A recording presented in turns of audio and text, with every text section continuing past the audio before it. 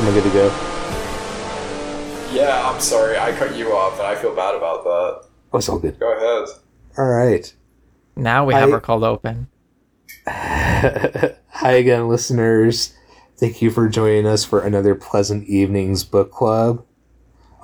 Today I'm joined by Roberto, Hannah, and, yours truly is also present, Corbin.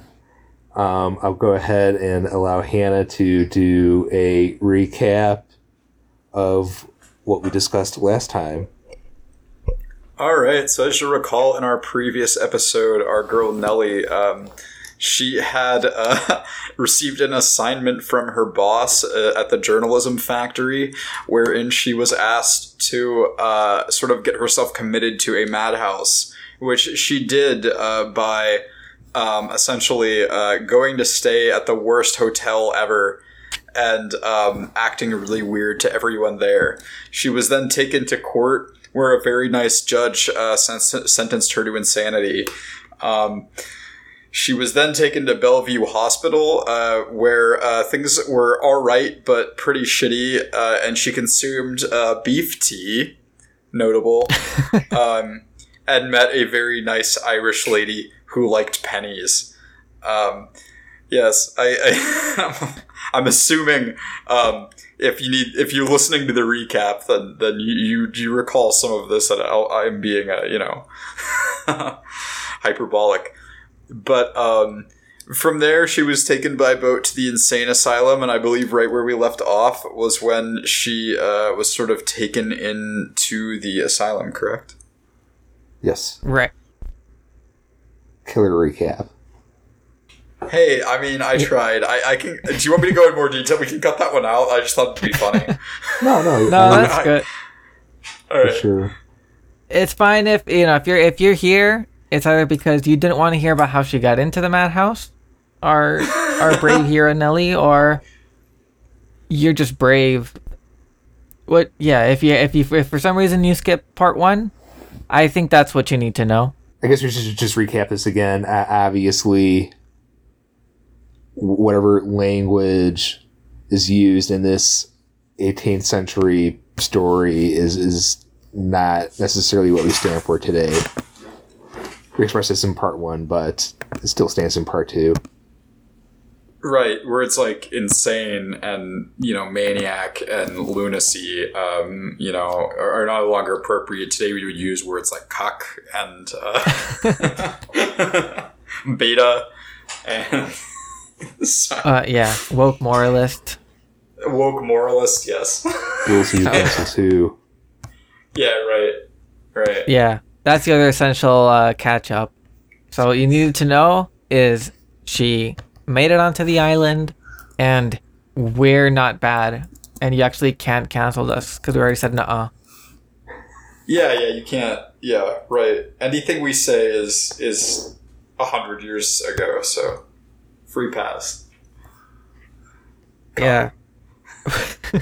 So our first introduction, I guess, to the island is a little horsey ride up from the docks to the main grounds. We're introduced to a nurse, Miss Group. They say she's got a nice German face, but that's a facade. We find out very soon that she's not nice.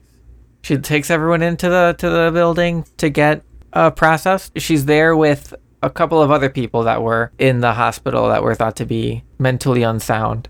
There's one woman called Louise Schanz.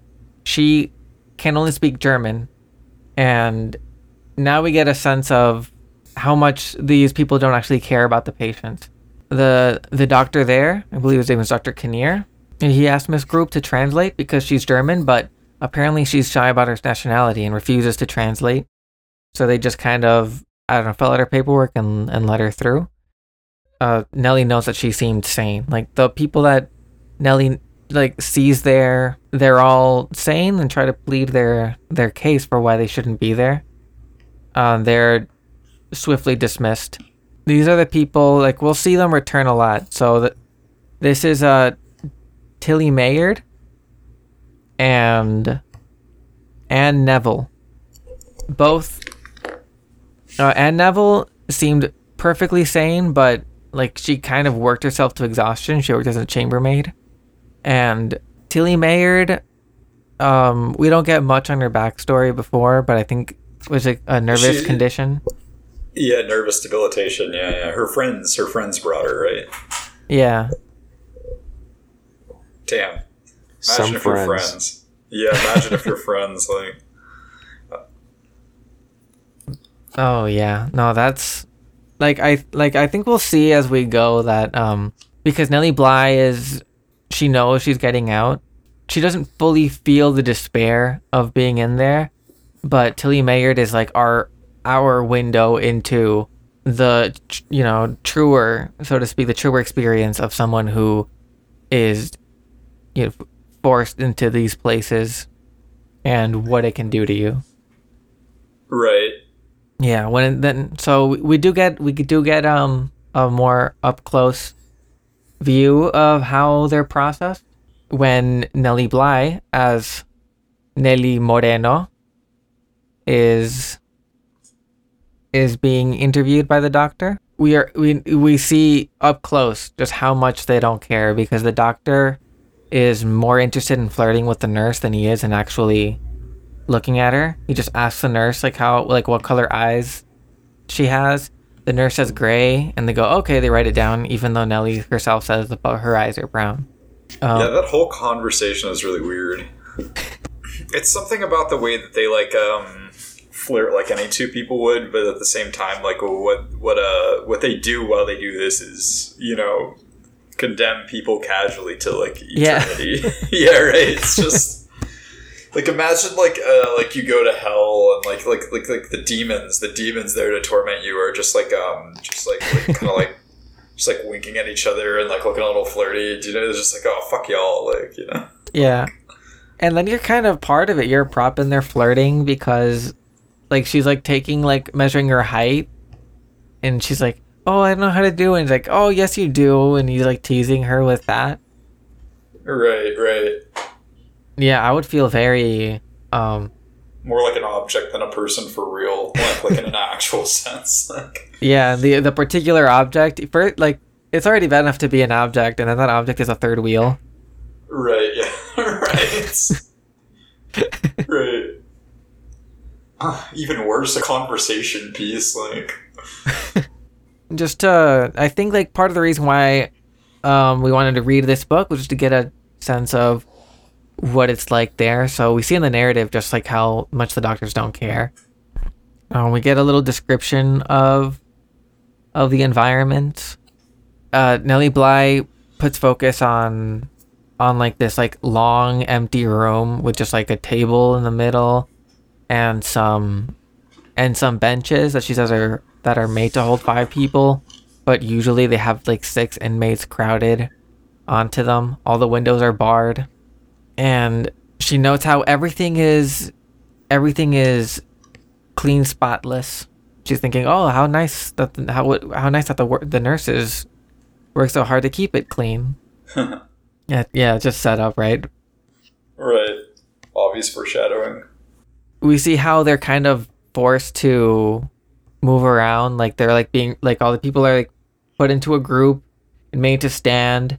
I don't know who has PTSD from grade school of like having the angry teacher try to get all the kids in line and yelling at all of them.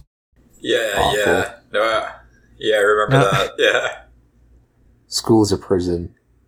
Boys and girls, separate lines. Oh, that's another layer of that, I guess. They're taking to eat dinner, and we get one of Nellie Bly's favorite writing exercises, which is describing gross food.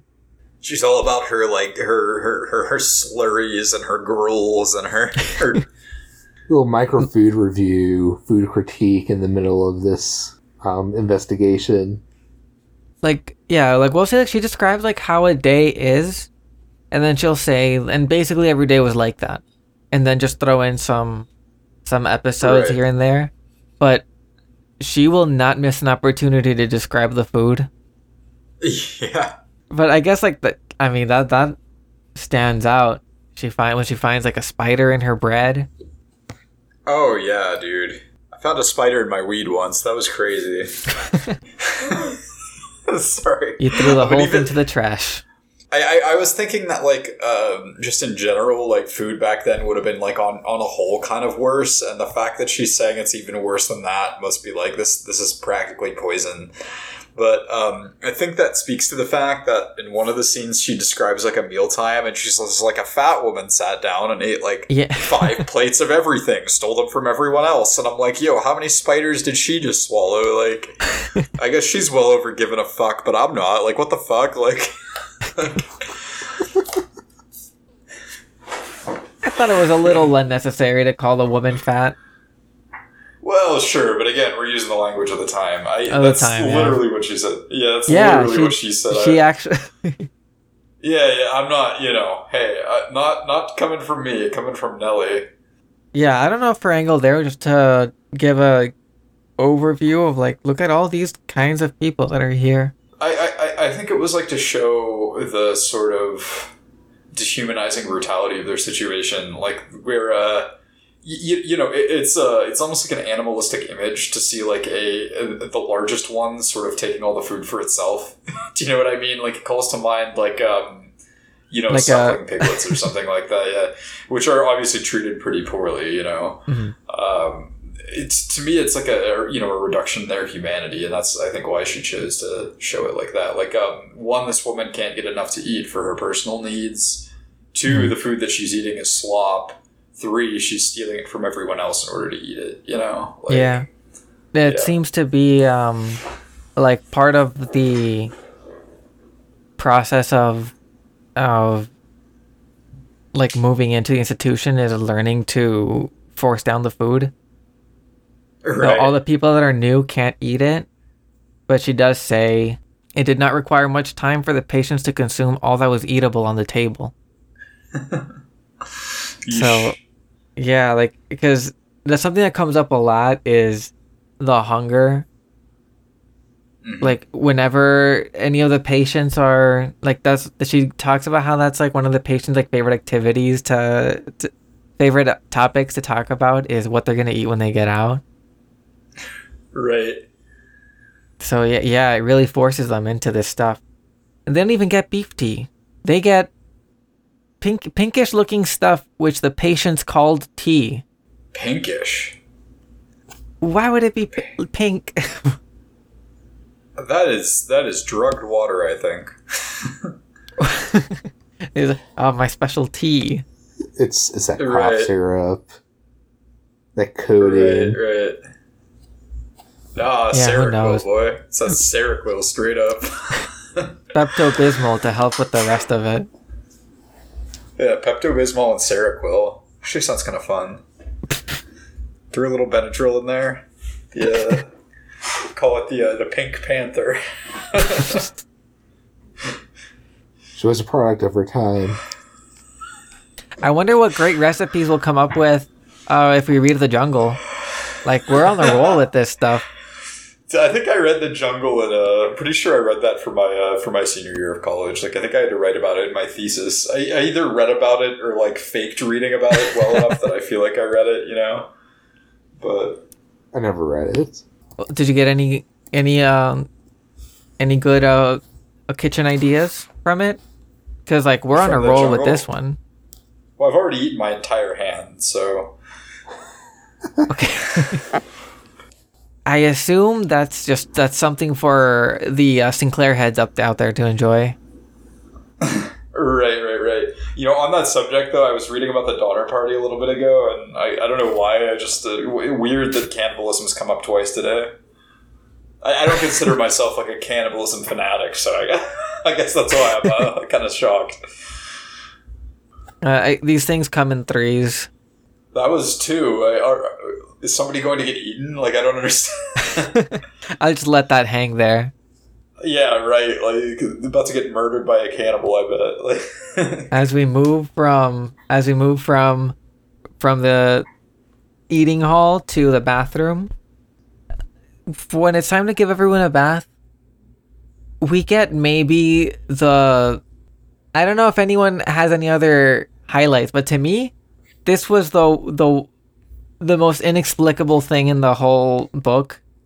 So everyone's made to go into the bathroom where there's a tub full of really cold water, and they tell Nellie to undress so they can dunk her in there. And I'm just gonna read what she saw. At this, I noticed one of the craziest women in the ward standing by the filled bathtub with a large discolored rag in her hands. She was chattering away to herself and chuckling in a manner which seemed to me fiendish. I knew now what was to be done with me. I shivered. Me when I... Yeah, I don't know. That's really something. I'm glad it was just a bath. She says it's the craziest one, so I assume she's a patient, and they go and they. It seems to me that these nurses aren't doing very much of the manual labor.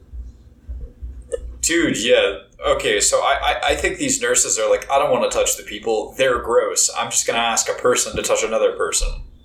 I'm not going to clean. They can clean.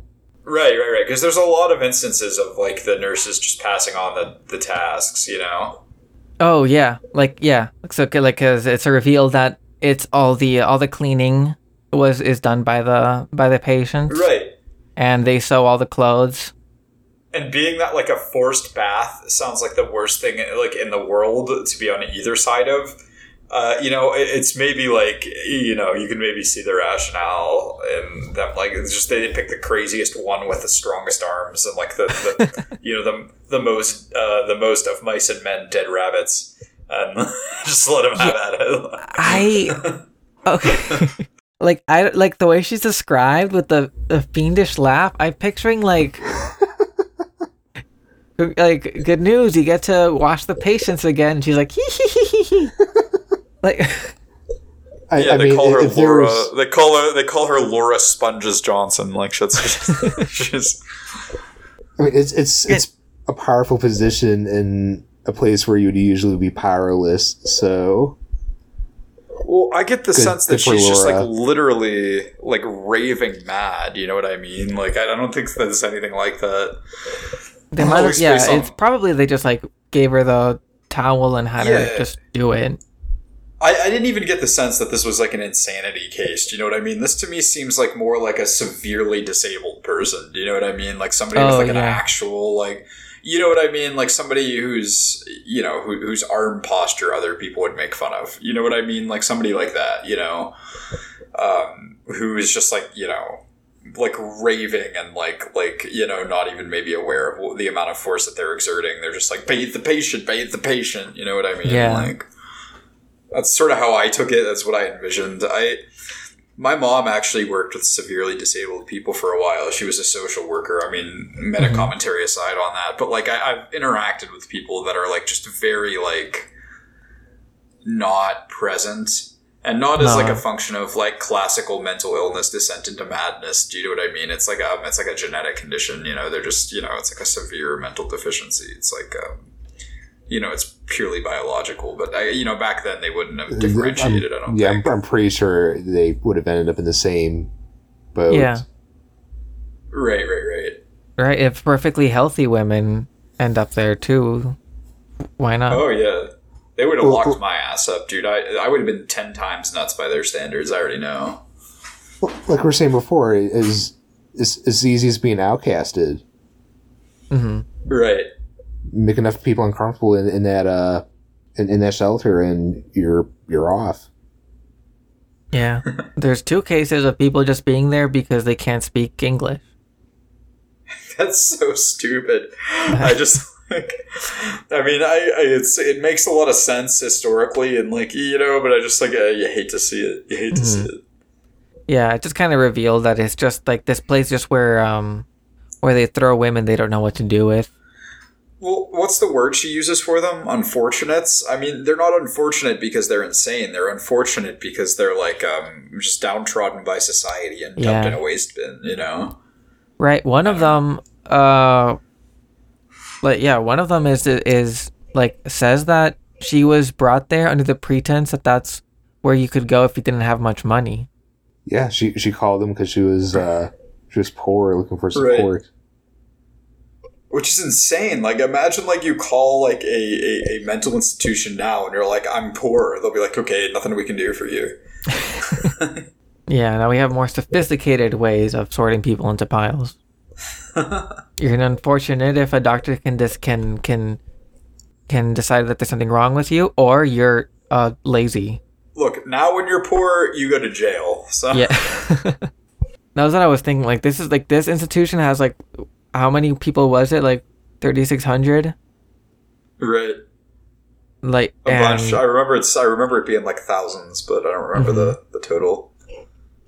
And maybe not so much in 1897, but over the years, like, the prison population in the United States is, of course, astronomical.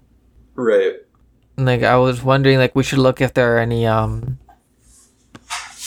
prison memoirs that are worth looking into. But it's would be a good idea. Like, I guess, yeah, it's not over.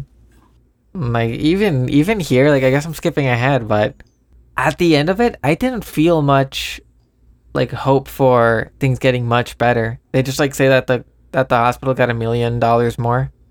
Well, I was going to ask how you all felt about whether or not she made a effective change for these people. Yeah, I don't know that she did. I mean, something must have happened between then and now, because things are, like, a little bit better.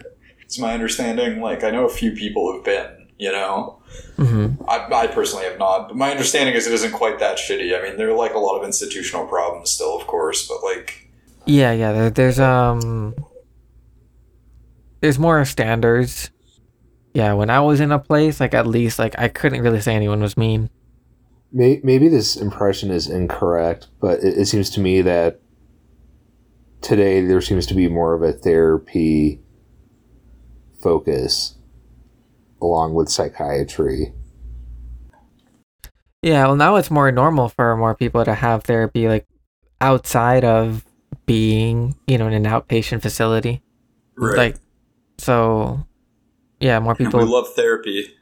We love therapy. We love our therapist.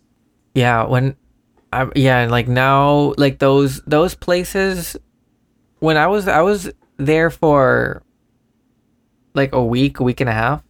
Uh-huh. I had a psychologist, like, talk to me maybe once every 2 or 3 days.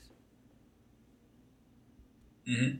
To do, like, real, like, talk through it work. But the rest of the time, like, the people that are there are put there because like, talk therapy is, like, a lot more normal, and, like, access to, antipsychotics and antidepressants and, whatever else is easier.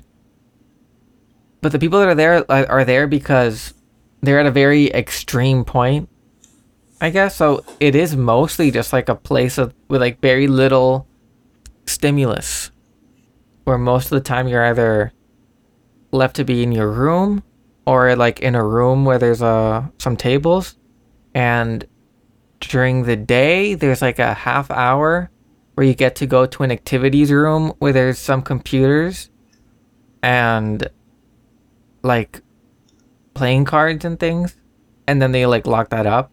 You get that's when, like, I don't know, like, an occupational therapist or something would come in.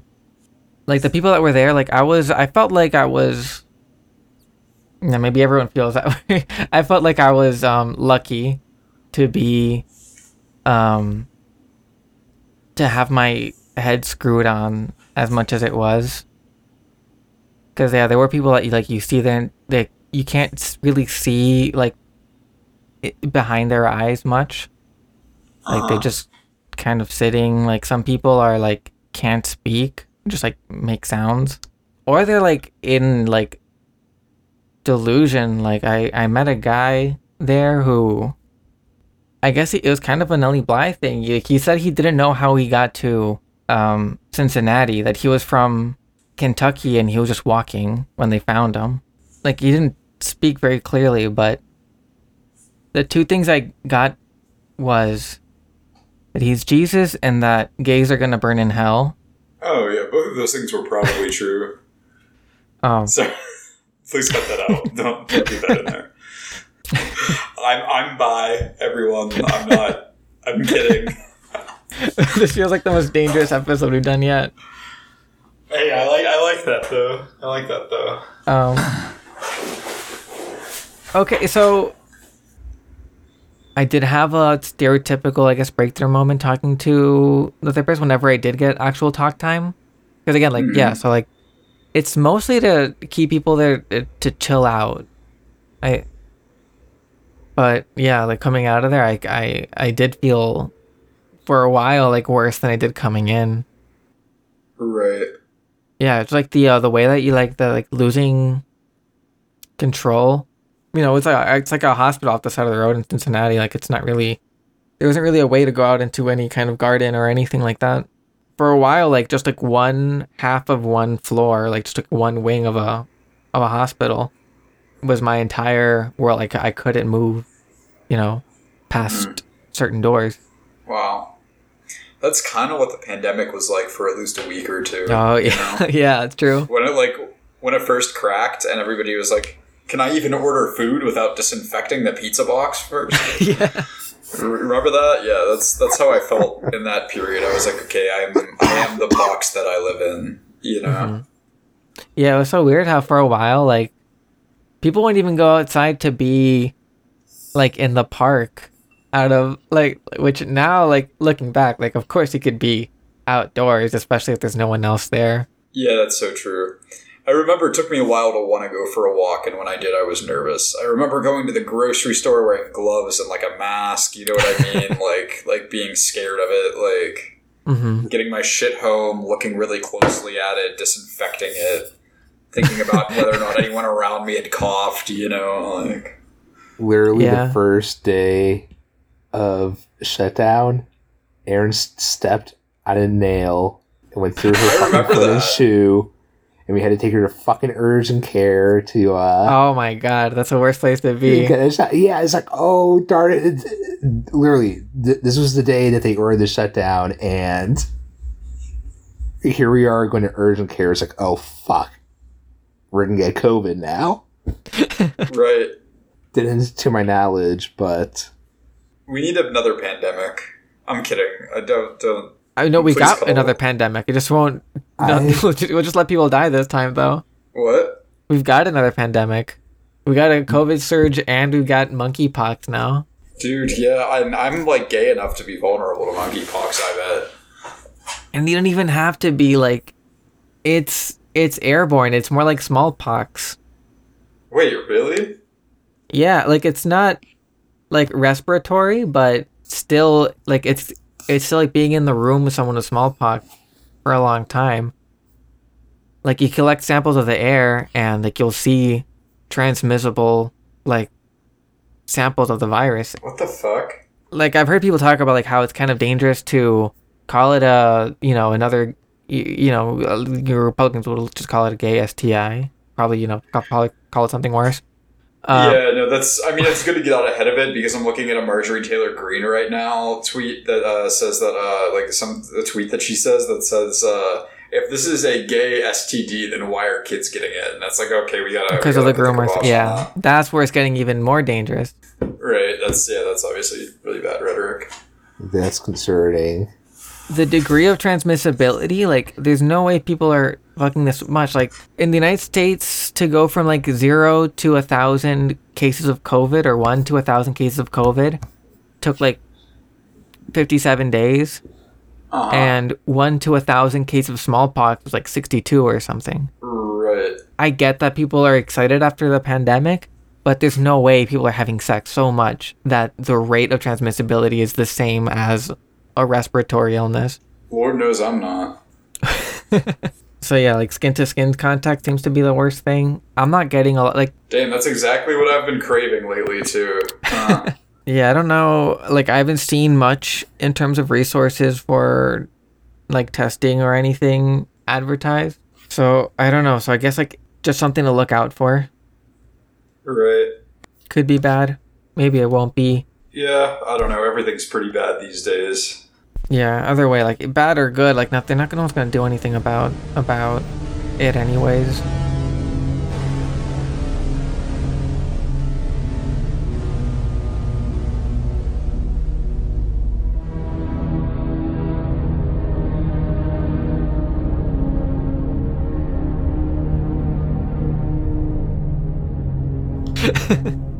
Doomer moment aside. Oh yeah, well there we go. We got that out of the way. The way the book is written, sometimes it felt like the structure was a little loose, because they don't describe until later how the water isn't changed out between baths until it gets like thick, and then they would throw it out and change it. That's so gross. What do you mean by thick? Ugh. Yeah. Maybe let me see if I wrote down. No, you read that correctly. Okay. No, it's correct. It's correct. I glossed over it then because I didn't want to think about it when I read it, but now that we're here and we're talking about it, it's like, what do they mean by thick? What do they mean by thick? Yeah, to get to that point. They do a lot of that. Then later in the next morning, there's only 2 towels to clean their face that everyone has to share. And she says that she saw some people do the most violent eruptions into it. Yeah. She describes them as women with eruptions. That's acne, right? I'm assuming that. I'm assuming it could be boils or just like any skin, monkeypox, any kind of skin disease. Oh, just any kind of deviation from. Sorry, I thought it was just like boogies. I thought they were just blowing their noses. Could be that. That's what I mean. I think pretty much anything that leaks a substance is on the table here. Yeah, anything that could be described as an eruption, I don't want to share with a stranger. What about a lava cake? I will split a lava cake. How many people were in Hall 6? Because this was the... Was it 40 people? God, that's gross. 2 towels. Yeah, 2 towels for 40 people. How many? If you take 40 people, how many of them have eruptions? There can't be that many bad apples. It is 18 whatever, so at least 2/3, right? Yeah, probably 2/3 of them have some form of eruption. There's like some like clicks or something. When they're giving some outside times, I'm starting the train again. When they're given some outside time, there's a moment where like she like sees some people and they say those are the meanest ones in the island or something. They go to the lodge. I was thinking Twin Peaks when they said that. I was 100% thinking Twin Peaks. It's kind of hard not to be. I tried Googling for this outside of it, but I could only find other references to 10 Days on a Madhouse.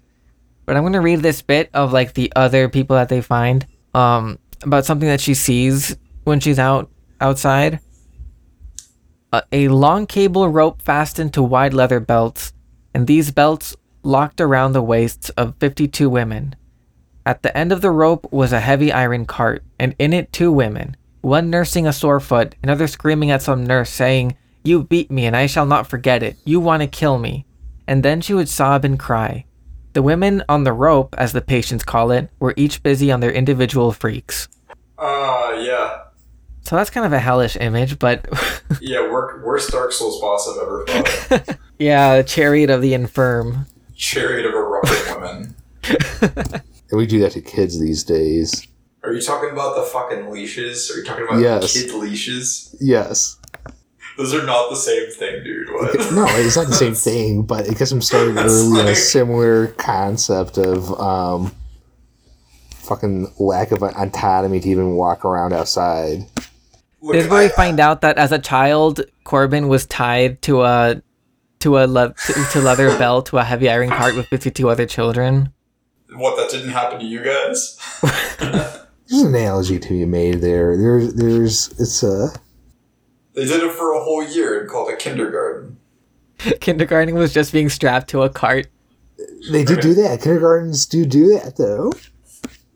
I remember my dad used to say, "Time for kindergarten, son," and then he would tie me to the parking meter and go to the bar. Good time. The rats were my teachers, and they taught me everything I needed to know. I got a coloring book, but no crayons. They said, use your imagination, and that was the greatest lesson I could have ever. Alright. I've been seeing colors ever since. Yeah, these are like the onboarding images. This is when, like, I mean, how scary is it to see that and then like wonder, like, are they gonna put me in there? Like, is this by rotation? Right, like what circle of hell are they on versus me? Yeah. Yeah, there's a bit where speaking of circle of hell, right? There's a bit where Nellie Bly like looks at a sign that says, "While I live, I hope," and she said, "It should better say, abandon hope, all ye who enter here." Right, it's like the hell is real sign in Ohio. It's just like a little too suited to like to its. So here's where we get the biggest sketch of what daily life is. So if you're not tied to the cart or passing out from a fever due to being constantly cold and not eating well at all and eating spiders, you're just made to sit still from like 6 a.m. to 8. Which, good lord. And yeah, so like she wonders like how can anyone not go crazy from that. Like some doctors look at Nellie Bly and the doctors say that she looks normal, and the superintendent just says in cases like hers such tests fail. Just like, trust me, she's crazy. Why else would she be here? What kind of sane person turns down spider bread? But yeah, I think that's what we get for their daily routine. I did skip around. We didn't like talk about like how the nights were, but it's kind of a more intense version of what we expected. Like the nurses walk around, they open every door and they have to unlock it. They peek in, they shine a lantern, and they lock it harshly again. And they do that for every door, and she can hear each one. They did try to drug her at one point to make her sleep. Yeah. I guess this is the most extreme difference. And there is a difference between also, like, when she's moved from Hall 6 to Hall 7, it seems like Hall 7's a little scarier. Like, I don't have the exact quote, but there's a patient who's running around looking for someone to kill. Did I read that right? She's looking to kill Lucifer, right? Yeah, she was having like a very specific delusion about Lucifer specifically. Gonna kill the devil. Yeah, eventually it says that this patient, she believes she succeeds, and the nurses tease her by pointing at some painting and saying that that's the devil, and they get her riled up again. But what seems to happen all the time is that these nurses are like, they're cruel, they're not just like mean, they're not just like they want you to fall in line, but they'll tease you if they think they can. Mm-hmm. They'll gaslight, gatekeep, girl boss. Yeah, they'll do all of that. There's an old woman, right, who's blind, and they keep trying to make her sit. But then when she's walking around, they'll laugh at her as she's like bumping into things. Yeah, I think that was like a newcomer or something. She like didn't even know where she was, which is like, ugh. Yeah, God, that's so sad. She just wanted to go back to bed. That's what she wanted. She keeps like trying to take her shoes off, but they have like the inmates they have like 7 at a time force her down to like put her shoes back on. There's a woman who I guess is like negligence. There's like a woman who straight up dies, right? Of like fever. Yeah. Yeah, like they leave her and then they come back and she's dead. Yeah, I recall that. What was it? That was one of the most extreme ones too. They like beat her in the tub or something. Yeah. Yeah, a couple of them were like pseudo waterboarded, where like a pillowcase was put over their head and they were just dunked in water. You know. Yeah. This new patient comes in who she says she's 33, but she says she's 18. The nurses say, the doctors say you're 33, and they tease her about her age until she gets mad. And then when she does, they start like beating her and choking her. and they take her to a room to choke her. Eesh. And then they go out and they start like picking fights with other inmates. Like that, she says something like Nellie Bly something about the punishment made her wanna this is Miss Grady. She's the head nurse, so like this is the culture. It made her want to go out and punish more people. Yeah, the punishment seemed to awaken their desire to administer more. They returned to the sitting room and caught hold of an old gray-haired woman, whom I have heard addressed as both as Mrs. Grady and Mrs. O'Keefe.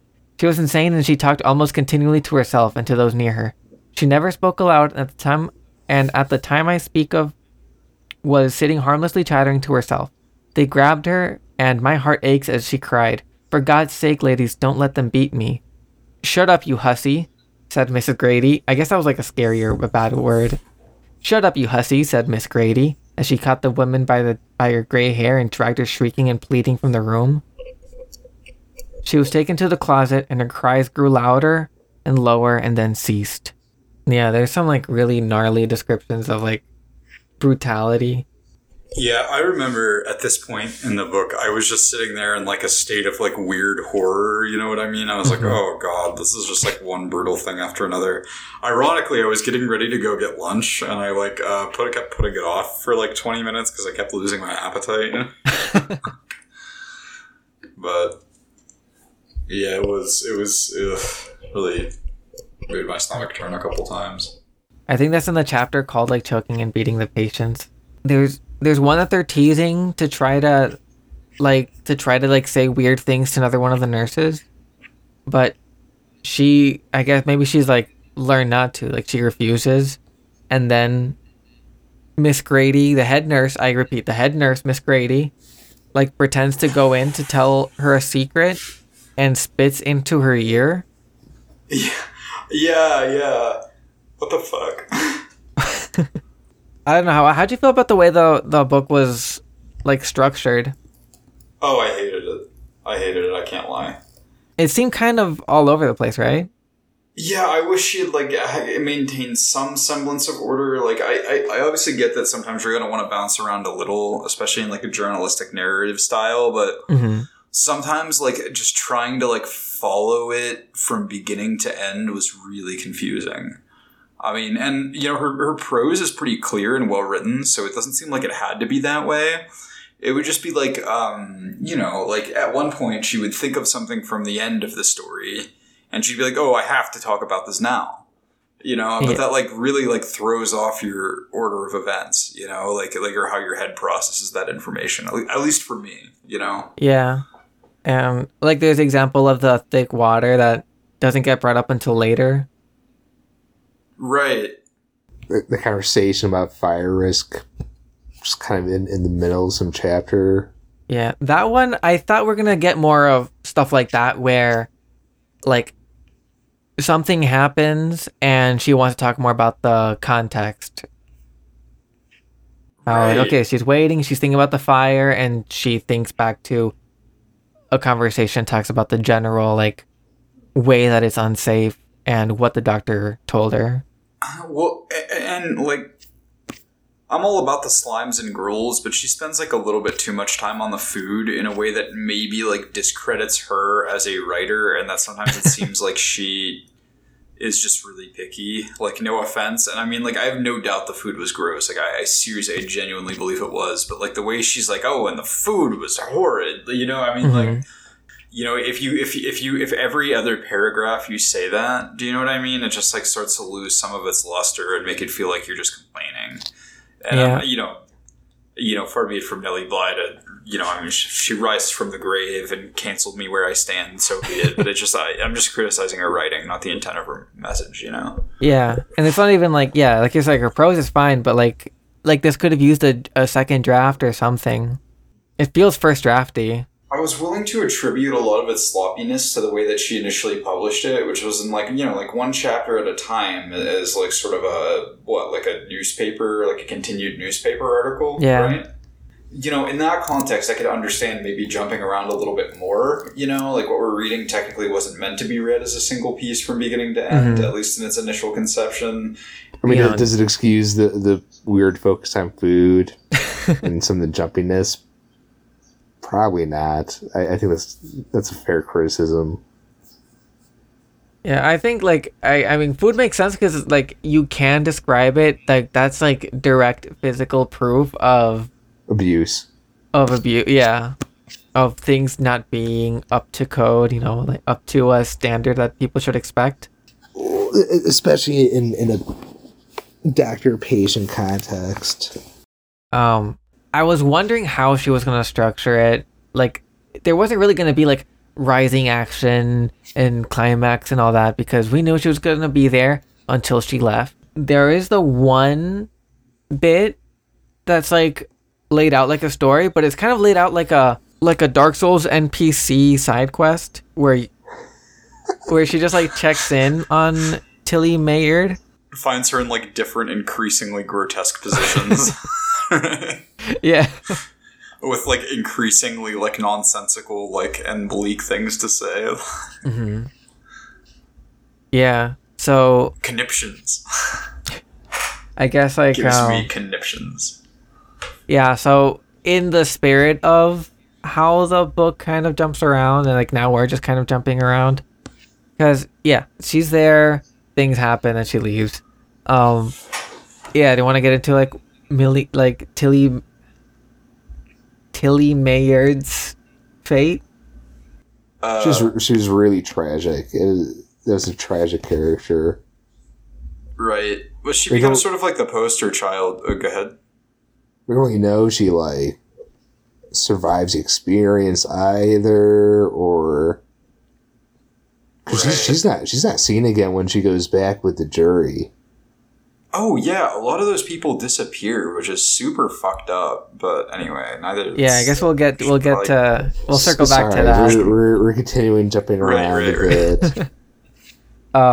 And just like the author again, like I don't know that we can be faulted. But yeah, Tilly Maynard, like she, like if I had to compare it to One Flew Over the Cuckoo's Nest, she's like the young guy. Billy Bibbit, right? Yeah, she's like the Billy Bibbit character. That was another tragic character. She, Nellie and Miss Neville seem to be like friends, like talk to each other. They see something and you'll hear Neville be like, "Oh, these poor creatures," or Tilly say, "She like, oh, like this food's bad." Like they go in together. Nellie Bly has to like then distance herself from Tilly because she goes crazy in a way that's like she believes that Nellie is trying to take over her identity. And whenever someone goes to see Nellie, because I guess her story's famous somehow, her fake story of being the Cuban woman who looks like the judge's sister. I kind of didn't like how famous she was in all of this. Do you know what I mean? I felt like it, it made I don't want to like derail you, but to me it diluted like a little bit of her experiment that she was national news or something. It's like, all right. But anyway. Yeah, there was something. I'll let you go back. Something weird about that factoid. I kind of didn't like that it panned out that way. Yeah, it was an odd thing. It definitely changed the tone. Like, I guess I would, like, if this was a fiction, right, you'd want the danger of, like, oh, no, what if she's stuck there? You'd want, that would be the threat that's, like, looming behind, like, every gesture. Oh, yeah, from but the they nurses. rein it in, though. You know what I mean? Like, people would be showing up, but she wouldn't be a sensation. You know what I mean? Like, there would be people looking for her, I think, if this were fiction, but I don't think she would be, like, a news phenomenon, like she's implied to be in this, which is... Yeah, so there must have been, like, some leaks or something that made people want to check in. Maybe, like, the Wikipedia did say that she, like, did, like, check in with the state first to tell them that she was going to do this, so maybe they were just people to make sure that she wasn't being killed or anything. Yeah, but I was kind of wondering that, because, again, not to, like, jump around, but she sort of transfers from, she leaves and then immediately she's before a grand jury. I was like, where did a grand jury even come from? I thought this was for a news piece. You know what I mean? Yeah. Like, so that kind of threw me. I don't know how that would have happened if she wasn't in contact with some must have governing been authority. Like, right. But anyways, for sure, Tilly doesn't know about any of it. So, like, that must contribute to her breakdown. where she's like, she must have had a hard time to end up there, and then she's there, and it's even worse. And then her friend is getting all this attention suddenly, like completely unexplained. And so like maybe just like her hope and her jealousy get mixed up into this thing where then she thinks that I could be getting out. They could be taking me out, but Nellie Brown is taking that chance from me or something. Like, man, it's so sad like how that. I mean, because she's not so far off. I mean, Nellie was. She was lying about who she was, and it's true. I mean, to her too. So like, she might have picked up on some of that. Must have picked up on that. Yeah, that vibe, and who knows, in some fractalized other dimension, if Nellie Bly never did this, maybe Tilly would have gotten that attention. Who knows? Mm-hmm. But I like feeling suspicious and upset. Like maybe there was something to why she ended up there. Like that, the specificity of her delusion is a little bit like some of that. Like she must have brought herself, right? I mean, she was the anxious one, right? Yeah. The nervous debilitation. Yeah. I mean, being in that environment and already being nervously debilitated, like, yeah, no, it could just happen. You're gonna go. So, oh yeah, I mean, I would say I'm nervously debilitated. A bad day at work will put me over the edge. Mm-hmm. Yeah, I can only imagine. There's like a kind of anxious paranoia that's like everyone's fake. They actually hate me, right? Or they pretend to be my friends, but they're actually no, whatever. Yeah. Okay, so I don't know if this is the time to share. I have another story of my time in the hospital. It is. There was a patient there who, like, she was there because she was having like this like manic episode. Like we were in the room with the tables and she's just saying over and over again, I'm so happy. I think just like waiting for someone to like ask her why she's happy. And I look over and then she says, God is talking to me. Oh no. Yeah. But there's a beat and then she says through the Bible. So I just like, I lock in on that. I was like, okay. So I thought that would be like her whole deal. But the other thing was that she like was in love with this football player called Mark Sanchez. Who is that? I feel like I've heard that name before. I asked a friend. Apparently he's famous because he did the butt fumble where he ran into someone's butt and dropped the ball. He's handsome, I guess. I don't think, you know what I mean? It's weird to fixate on that. She would tell me about how like they were gonna get married. She would like ask me to teach her Spanish so that she could impress him with her Spanish. Huh. But like the fact that they would meet was already assumed. And the fact that he would love it was already assumed. Damn, that's gotta be nice. That certainty. That's half the battle. Yeah, I mean that's the attitude you want to go in with. That's like a strange, like intense happiness. Like it's like a manic thing. But I just thought of that. It just reminded me of her when Tilly came in with this delusion. Like maybe it's like a pattern. Maybe like acute stress like brings out these like obsessive thoughts. No, I think that's true-ish. I mean, obviously they're going to be, it's not always going to be the case, but stress is a huge factor in how we live. I don't know. Yeah. And then, like I want like Nellie Bly does like I think it's like she's overall sympathetic, but she does like note that there are people that belong in a place where they can be taken care of. And it's just really sad to see like this place is just not that at all. Yeah, it was like a devastating, I think, story. It left me with like a pretty strong feeling of disgust when I finished it, you know? Like, it took me a couple hours to kind of pull myself out of it even. Mm-hmm. Like, even like more than other things we've read, because I knew that there was like a reality to it, and like the way that the horrifying things are described isn't for emphasis, it's just for like factual, like recounting, you know what I mean? Minus the food. I guess that's like why, you know, I mean, you can read a lot of existential horror, but like nothing is as horrifying as the way people have actually existed, you know? Yeah. Like, it's that stuff that inspires all the existential horror. Right. Yeah, exactly. Exactly. I mean, the reason that madness is held over everyone's head like this, you know, this monstrous threat in Lovecraft's work and in The King in Yellow is because madness is genuinely horrifying, and when you are mad, the alienation you experience from the world is sort of like a second horror upon the first, you know, like it's just yeah, just like it multiplies everything.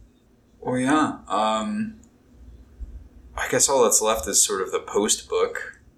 Yeah, I guess we like for the people out there, if they want to read this, like, it is a quick read, it is very engaging. Like, we were like ragging on the structure a little bit.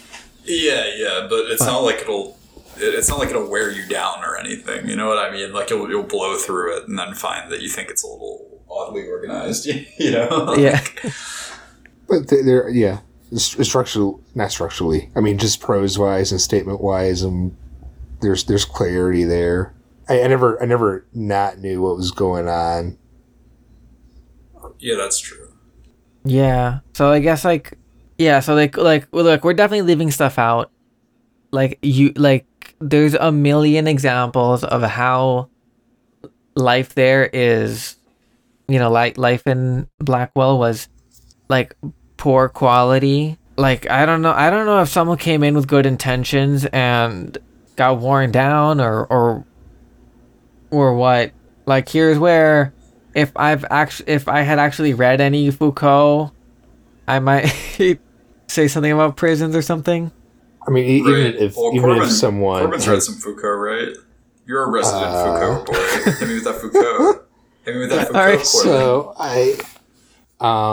even if an individual nurse had come in with good intentions, the culture there would quickly take over. Mm-hmm. Would probably be the closest Foucault take.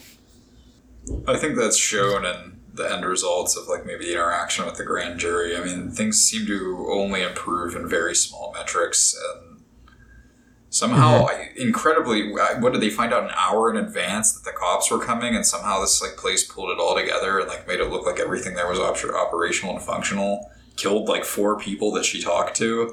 I mean, like disappeared them. I was amazed that the grand jury at the end found like any credibility in her story, given the amount of like, you know, either the lie that she told or the amount of cover up that they did to like make her seem, you know, like a liar. I'm not really sure what to make of that, but it was like, what do you mean with an hour's notice they got rid of 4 people and like changed everything? Like, you know what I mean? Like, how? There must have been enough story consistency for the jury. Well, I mean, shit, she was a national phenomenon. I kind of got the sense in this that, like, maybe the only person that thought she wasn't being a little loud about this was her sometimes. You know what I mean? Like, I mean, for fuck's sake, one of her friends came to visit her, and she said, like, out loud to him, like, hey, don't give me up. And I know she said she was super discreet about it, but she had reporters come in, like, she was in the news, like... I saw nothing to indicate that she was any kind of, like, you know, Central or South American, let alone Cuban. I mean, like, you know what I mean? Like, I was just like, what? Like, how was just say, si, senor, and no, senor. Yeah, she said, si, senor. She said, si, senor. All right. That's I mean, I guess I have to listen to you. If that's what you say the line is. Okay, the weird point when she's leaving, she says, I said adios to the Mexican woman. Like, there was never a Mexican woman until she has to say goodbye to one. Oh, yeah, but then at the end, when she comes back with the grand jury, she's like, yeah, the Mexican woman was gone, and they said they never had a Mexican woman. And for a second, I was like, are you mad? Like, did you really lose it in there? Like, Yeah, and like maybe like she only says that she expects that the cleanup happened while they were at Bellevue waiting for the boat. Like, I'm not sure exactly like how soon after she left that she came back. the idea of like a whole asylum full of like nurses and like you know, in some cases barely contained mental patients and doctors, like essentially doing like the college the high school party, but oh my god, my parents are coming home early and they're a half hour away kind of thing. It's kind of just like silly to think about, you know what I mean? Like Yakety Sax starts playing and they're just all running around frantically scrubbing things. Like, I don't, That's definitely happened at work when I worked at a garage. Oh yeah, there was so much that wasn't up to code, and then I don't know how. I'm guessing just because like the next person up the chain doesn't want to get in trouble. I guess he would let the manager know that, okay, some people are coming in to do inspection. And so the day before, he'd be like, okay, we need to clean this, to hide those chairs. You're going to hate to hear this, but I mean, like, so, Corbin, this isn't the restaurant we both worked at, so, you know. But I worked at a restaurant that also did that. You know what I mean? It was one of the first jobs I ever had. Yeah, I guess that's gotta be scary, because, yeah, that makes you freak out. I take, how's that for bad food, Nellie?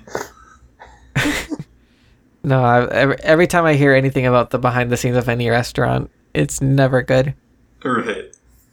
Kitchen nightmares. I do wonder if they had more time to clean up. I mean, I assume there was a news story from Nellie out before this grand jury case even started.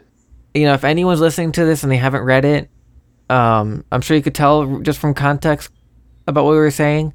After she's let out of the madhouse, there's someone comes and picks her up. She gives a testimony to a grand jury talking about the horrible conditions at Blackwell. And when they send over the investigators, everything's different. The boat from the hospital to the island is a different boat. They said that the dirty one that Nellie Bly had come in with was in for repairs or something. When they go, the food isn't nearly as horrible as it was when she was there. There's salt fully on display, even though she said food wasn't salted except for like the first day that she was there.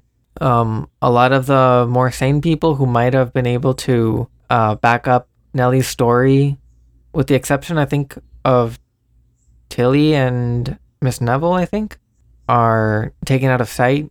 Despite all that, I guess there was enough that the grand jury decided that something was up, and they decided to give, I don't know if it's like the city.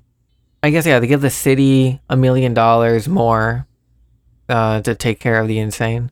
I did want to point, I wanted to, like something about like giving the money just kind of feels like, like the only thing that happened after the Black Lives Matter protests, I guess 2 years ago, was that the police got more funding. Oh my god, of course. Right, like that's pretty much what happened. And like now Joe Biden's like dating the podcast to this time in July.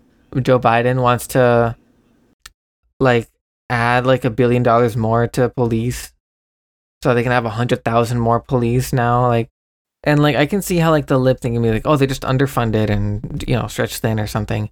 And that, because that's the excuse that Superintendent Dent gives. He says that he gives, like, when they ask him, he says like he had no way to know that things were like this, even though he's shown like being present. Well, yeah. And he gives the excuse that there's just a lack of funds. So Sheesh. Like that's the part that feels like the ending of any given season of The Wire, where like certain people who are like a certain cushy jobs can just sort of say the right words to smooth things over, and something is done, a small change is done. Even just raising awareness, I'm sure that maybe after that there was more of an eye a more like critical eye placed on these things. But as far as the book ends and the city gave them $1 million. Oh, yeah. Which back then was so much money. Yeah. Right, what did we see last week? It was like 30 cents was like $8, $8 or $9. Right, something crazy like that. That's a lot of money now. So that's gotta be... Like hundreds of millions at least. Yeah. I'm sure they needed it. The part that makes me concerned with that is that it's not like they lack the... Like, they got those rice... I mean, they got the salt barrels out in time for the jury. So they had money to appropriate for that. Like, they had money set up for that. Well, there's that whole thing where she describes how the nurses eat like raisins and peaches and shit. Yeah. You know what I mean? Like clearly everyone's doing. She talks about how when she walks past the kitchen, she smells nicer food than they're given. You know what I mean? Like, clearly all the money in this is going to feeding those nurses, you know, and you know, Mr. Dent's fat ass himself, you know. Yeah, so this is something, Sorry, I guess... that's the language of the time, guys. Don't Yeah, that's what they said. Yeah, that's what they said. Oh. They also called him a cock. Yeah. Back then it was... A fat cuck was what you would call somebody like that. It was actually seen as a compliment. Right. Yeah, that was like that's like the title of a Charlie Chaplin movie. It's like not even a big deal. Yeah, it's called The Fat Cuck. The Fat Cuck. Yeah. Yeah, anyone else have anything to add? I think that's 10 Days in a Madhouse. Right, I think so too. Yeah, agreed. Thank you, listeners, for joining us for part 2 of 10 Days in a Madhouse. This is Corbin signing off, and yeah, I'll let my peers sign themselves off. Hey, this is Hannah. You guys have a good night. Yeah, and pleasant evening. Exactly.